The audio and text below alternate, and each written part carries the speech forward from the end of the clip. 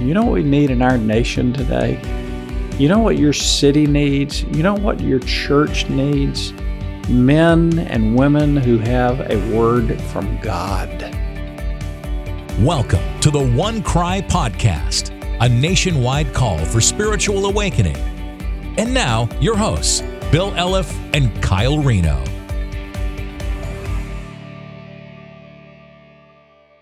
Well, welcome to the One Cry Podcast. I'm Kyle. This is Bill. We are honored to be with you again for another episode, and we really hope, man, our prayer is that this is helping you in your relationship with God, and you're helping us by sharing it with others, that they might hear these truths and more people believe for the next great revival and spiritual awakening. You know, it's exciting to hear these podcasts. You know, you never know. Yeah.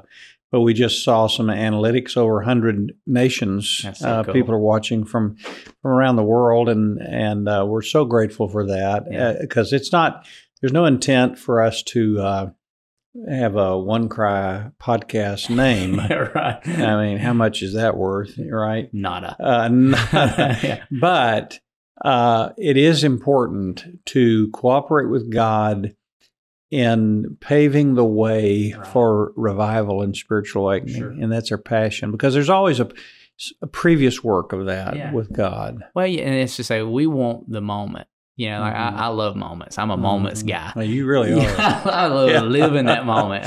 I appreciate that. But the longer you walk with God, specifically spiritual moments, you realize what you're saying. Moments are meaningful. They're places of remembrance and all those things. But there was always things preceding that. Yeah. There was work happening before that moment could ever be. You know, R.B. Jones was a pastor in the Welsh revival, and he, 20 years after the revival, there were guys who were trying to debunk the work of God. So he wrote a book about it called Rent Heavens, and he was there. So he said, you guys can say all this stuff, but I was there.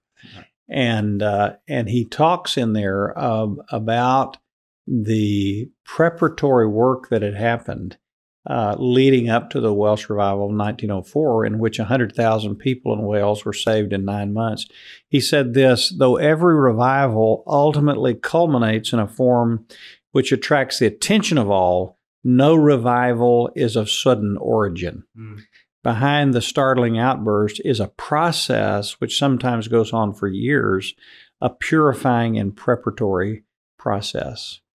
And that's true of revival. I think, just from my little bit of 70 years of observation coming out of the Jesus movement in the 70s and watching it these years, I think we're in the moments right previous to the next great awakening in our nation. I think every sign is there. And I see that as I look at, interestingly enough, at John the Baptist, as he prepared the way. You know, he came and he prepared the way. What could be a better thing to be said about your life? Well, this was a guy that prepared the way for Jesus to come. And he got it ready. And he really was used of God to start a movement that culminated in the greatest manifestation of God we've ever seen in human history. Now, how did he do that? And because we're talking about men and women who change the world and are used to change the world.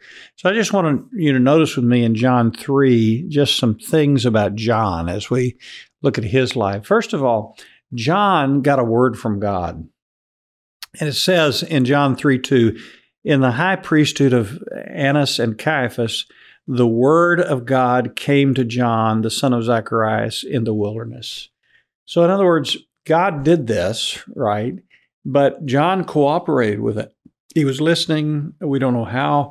It doesn't say how he was listening, where he was sitting, what was happening. But the word of God came to him. And you hear this message coming out of John's life. You don't hear a message about, this thing or that thing. It was one message. It was a message, though, that had kind of three components. First of all, it was a message of judgment. He said, look, we're in a terrible way, and the judgment of God is coming, right? And it was a message that called for repentance I mean, if you think what his message was, it was repent. This meant you need to have a change of mind. You're going this direction. That's not the right direction. You need to see that that's not valuable and turn and go in this direction, right? Because the judgment of God is coming. So it was a message of judgment. It was a message of repentance. And also, though, I love this. It's not some turn and burn guy, turn or burn. It was a message of hope. He says in the scripture, that the Lord is coming and it's going to be beautiful. So, but he got a word from the Lord. Now, I want to say something really important. You know what we need in our nation today? You know what your city needs? You know what your church needs? Men and women who have a word from God. Not a nice, prepared, polished presentation with slick PowerPoints, right? You need to get before the Lord until you hear what God says about the situation. And that's found in the Word of God by the Spirit of God. I've often thought as a pastor, and I'm not just talking about pastors, I'm talking about everybody. I'm talking about students. I'm talking about teachers. I'm talking about everybody. We need to hear from God and communicate what He says about the current situation. I feel for me, it's better to have a word from God than a polished presentation of my best thoughts any day of the week. In a common conversation over a cup of coffee, I need to be saying what God is saying. Whether I'm standing up preaching on a Sunday morning, I need to be saying what God is saying. And what would happen next Sunday if every pulpit in America was filled with men who the Word of God had come to them? That's what changes a nation. And you always see when revival comes, God raises up voices. John said, people said, "Who are you?" He said, "I'm a voice, and I'm crying in the wilderness." We're in the wilderness right now, but I am going to be a voice of one crying in the wilderness. So John got a word, but secondly, John proclaimed the word with absolute boldness. This is what you got to love about this guy. He didn't care, And it's a boldness, by the way, that ultimately took his life. He lost his head over this deal. But it says in John 3:3, he came into all the district around the Jordan, preaching a baptism of repentance for the forgiveness of sin. It was strong. It was unapologetic. He started out his message this way. Try this next Sunday. "You brood of vipers, who warned you to flee from the wrath to come?" And then he speaks this message of judgment, of repentance, but of hope. One time I studied, I just noticed in Scripture Paul asking people to pray for him, and it intrigued me, and so I kind of studied it out. Do you know Paul never asked for comfort, for more money, that things would go well, that he would have a happy life? You know the one thing he always asked people to pray for him? One thing: boldness. Boldness. Now, this indicates that Paul probably was fearful, because if he didn't have that need, he wouldn't have asked them to pray. But he said, "Just pray that I would be unashamed of the gospel of Jesus Christ. Pray that I would be bold." You know why? Because we want people to like us, and we want to be comfortable, and we want to have it to go well. But Paul said, "Look, I want to be used of God. In order to do that, I've got to speak the word of God regardless of the outcome." And this was John. He proclaimed the word of God with absolute boldness, right? And then here's the final thing about John that made him so marvelously used of God. He just kept looking for Jesus. I love this, He's just looking for Jesus, and he's proclaiming, hey, he's coming, he's coming, he's coming, he's coming. He spoke of Jesus. It says in chapter 3, verse 16 of John, John answered, said to all of them, "As for me, I baptize you with water. One is coming who's mightier than I I'm not fit to untie the thong of his sandals. He will baptize you with the Holy Spirit and fire.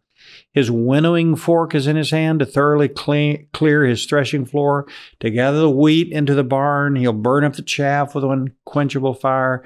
So with many other exhortations, he preached the gospel to the people. The gospel is the good news that we're sinful, but Christ is coming to take away the sin of the world, to take away our sin. You know, One Cry is devoted to doing that which would help facilitate and cooperate with God and seeing revival come and spiritual awakening come. But revival is not about revival. Revival is about Jesus. And once I asked Richard Owen Roberts, who's one of the greatest authorities on revival in our nation, he's in his late 80s now, and he said, I can give a one-word definition of revival. God. It's God in his rightful place, God enthroned, God worshiped, God adored. And so, you know, John had just kind of a one-note song. It was Jesus. I want to point people to Jesus. I want to prepare the people for Jesus. I want to get everything ready for Jesus, because Jesus is the hope of the world and the hope of life. And he was calling them to Jesus. And if you want to be used of God, call people to Jesus. Take them to Jesus. And look for Jesus and pray for a manifestation of Jesus. And I love this. One day, John looked up, and there he was. Behold, the Lamb of God. Can you imagine that moment? Who takes away the sin of the world. Kyle, I want to be a man like that. Amen. I look at the first followers of Christ, and they were like those after. And it, just as you were saying this, I was thinking about how often in the Scripture it talks about them looking for the day of the Lord. Yeah, like they had this urgency in the same way that John was looking for him to come in his life, his ministry, all those things that he didn't fully understand. You know, those that seen Jesus in resurrected state, man, they're like, he's going to come back anytime. You know, that they live with an urgency toward his return. They wanted to see him make himself known in that moment, but they're also looking for the day when he comes again. And, you know, I've been a pastor all my life. I've dealt with thousands of pastors. We can get, and I believe in the exposition of the Word. I've preached through books, Old and New Testament books all my life. But I think sometimes, even as pastors, we get caught up in the minutia of truth without going to the ultimate purpose, and that's to bring people into the presence of Christ and encounter with Christ, you know, taking them to Jesus. Well, you look at John 5:39, you know, Jesus says to the Pharisees, a passage that means so much to me, says to the Pharisee, you search the Scriptures because in them you think there's eternal life, but it's that they testify about me. Yeah. You know, he's saying, they're trying to take you to me, get you to me. That's the whole point. Like the Bible is bringing us to the Christ. Yeah. You know, and if you miss that, you miss him. You know, I have a little sign that my wife did the calligraphy on. That's a little picture that's on my wall in my study. And it's my favorite poem. It says, I read thy word, O Lord, each passing day, and in thy sacred page find glad employ. But this I pray, save from the killing letter. Teach my heart, set free from human form, to see you in every precept, prophecy, and sign. Not knowledge, but thyself, my joy. Amen. For this I pray. Amen. Get people to Jesus. You want to be somebody used of God? Be a voice crying in the wilderness that says, behold the Lamb of God. So let's pray that in. Kyle, why don't you lead us? And as we're praying, as always, we don't want to just pray over the radio or the video device you're watching. We want you to join us walking into the throne room of the Father and the Son and the Spirit. right now, and let's talk to him about this. Yeah, Lord, we want to be men and women that see you, Lord, in a relationship, in our spirit, Lord, that we're looking for you all the time, Lord, that we're looking for you in the midst of our work days, that we're looking for you in our God times, our quiet times, God. We're looking to see you working in the life of somebody, God, that we're looking and seeing what you're doing in the world. And so we ask even now for the help of the Spirit to be the kind of men, Lord, that are bold in our proclamation of who you are, bold in believing your work right now, God, and looking for it everywhere all the time. So, Lord, awaken that in your church right now in this country and around the world. Father, thank you for John, this voice who just cried in the wilderness, prepare the way of the Lord. And I pray, Father, that we would see our role in this world in the remaining days you give us as a voice and as a hand that is pointing to Jesus and saying to people with many exhortations, Lord, we are preaching the gospel of the Lord. So take us there. And Lord, we don't want to be men and women who at the end of the day and the end of our lives, everything we've done is just blown away. It's just wood, hay, and stubble. It's burned with fire. Lord, we want to bear fruit, and fruit that would remain, that would last, that would take people into eternity knowing Jesus. And so, Lord, take us there and make us men and women who are used of you to change our world. In Jesus' name we pray. Amen. Amen. Hey, again, honored that you would give us some time in your life to share and hear about these things. And I would just encourage you to take some time and ponder what's God saying to you. What adjustments need to be made in your life, because there's just more of Him.